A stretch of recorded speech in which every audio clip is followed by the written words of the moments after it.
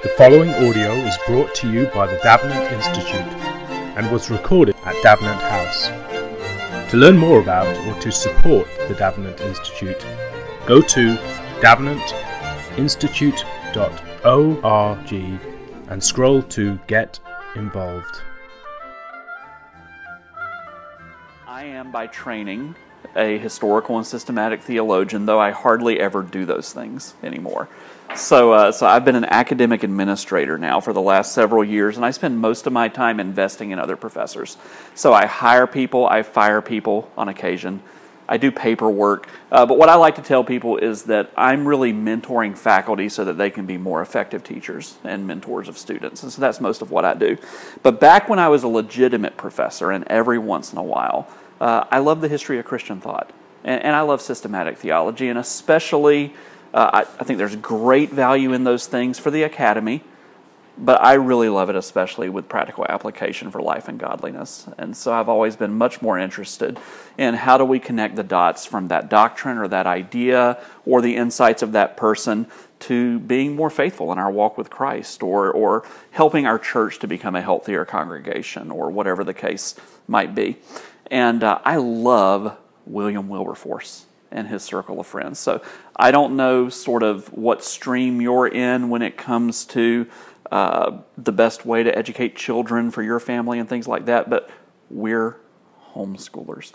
And actually our homeschool academy, which is the 4 children that we sired, this is not a big academy, but our homeschool academy, we call it Clapham Academy because some of the values that we're going to talk about this evening are the sort of values that we want our kids to live out by God's grace as they grow in the nurture and admonition of the Lord and go out into whatever they're doing. So the talk is going to be called Amazing Grace, Lessons on Cultural Engagement from William Wilberforce and his friends. But what I want to do right now is just a pre-film introduction. So these are just a few introductory remarks. Then we'll enjoy the film, more formal remarks later. But here's what I want you to know before we start the movie. First, a question: how many of you have seen the movie before? Okay, how many of you have not seen it in years? So I've seen it in the last week. Wanted to rewatch it before we watched it here, but it's the first time I had seen it in 7 or 8 years. I've probably seen it a half dozen times, but it had been several years since I've seen it. The movie is about Wilberforce and the Clapham Saints, or sometimes called the Clapham Sect. They were a close-knit group of mostly upper-class Anglicans who were active roughly between 1790 and 1830. And that's not to mean they started on January 1st, 1890 and ended on December 31st, 1830. You know how historians do these things with dates, but more or less that generation is when most of them were active. They took their name, Clapham, from the London neighborhood in which most of them lived and worshipped during the height of their movement. And so it would be like if somebody said that this was the Landrum Posse or something like that. So that's just where they were and where they congregated, and that was the name that kind of stuck. And the best known of these Clapham saints, by far, and the unofficial spirit animal of the group, that's a theological term, was William Wilberforce. I mean, he was the most famous, and he's the one, his energy kind of is what kept the group going and what drew people together. He was a devout believer as well as a member of Parliament.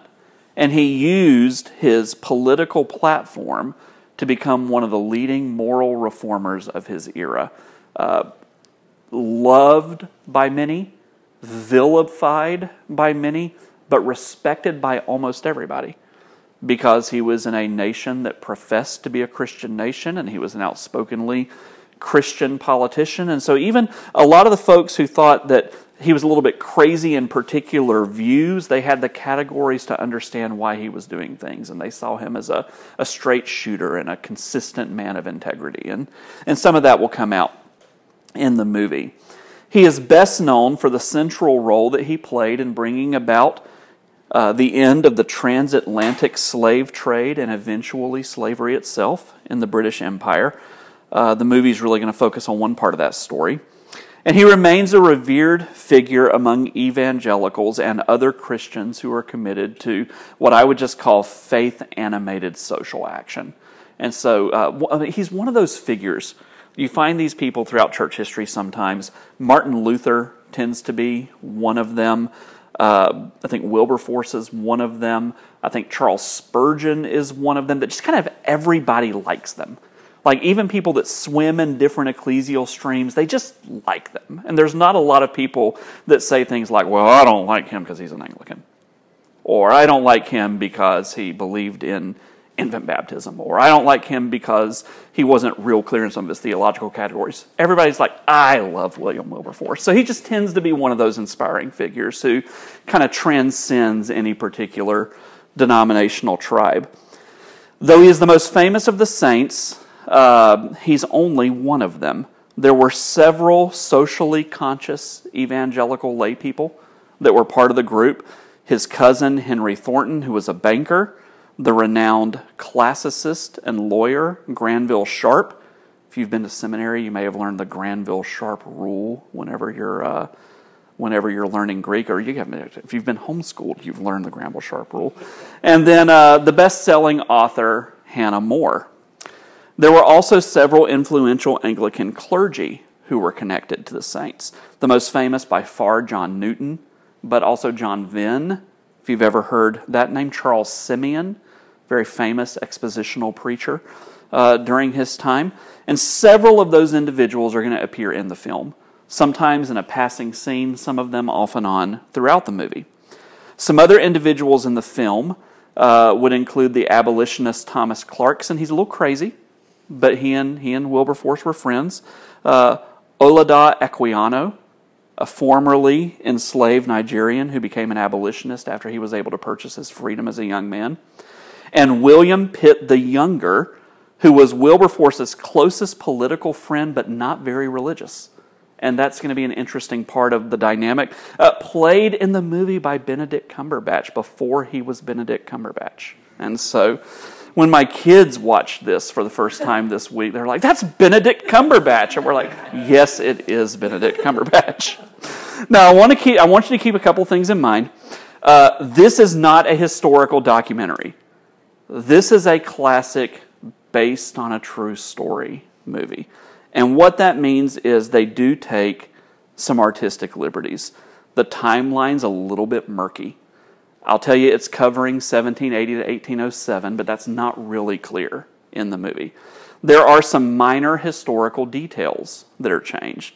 We can talk about that a little bit later if you're interested in that. I can point out some of them, but there's some minor historical details that are changed. But here's my favorite. In real life, Wilberforce was 5 foot 1 inches tall, while the actor Ian Gruffold is 6 feet tall. The moral of that tidbit is that all of us will be played by actors who are taller and better looking than us one day, whenever they make biopics of our lives. Hollywood gonna Hollywood. So, back to the movie. Artistic liberties aside, Amazing Grace is an accurate portrayal of what I'm just going to call the grand narrative of Wilberforce's life and influence from the time he enters Parliament around 1780 until the end of the slave trade in 1807. So with that, let's start the movie.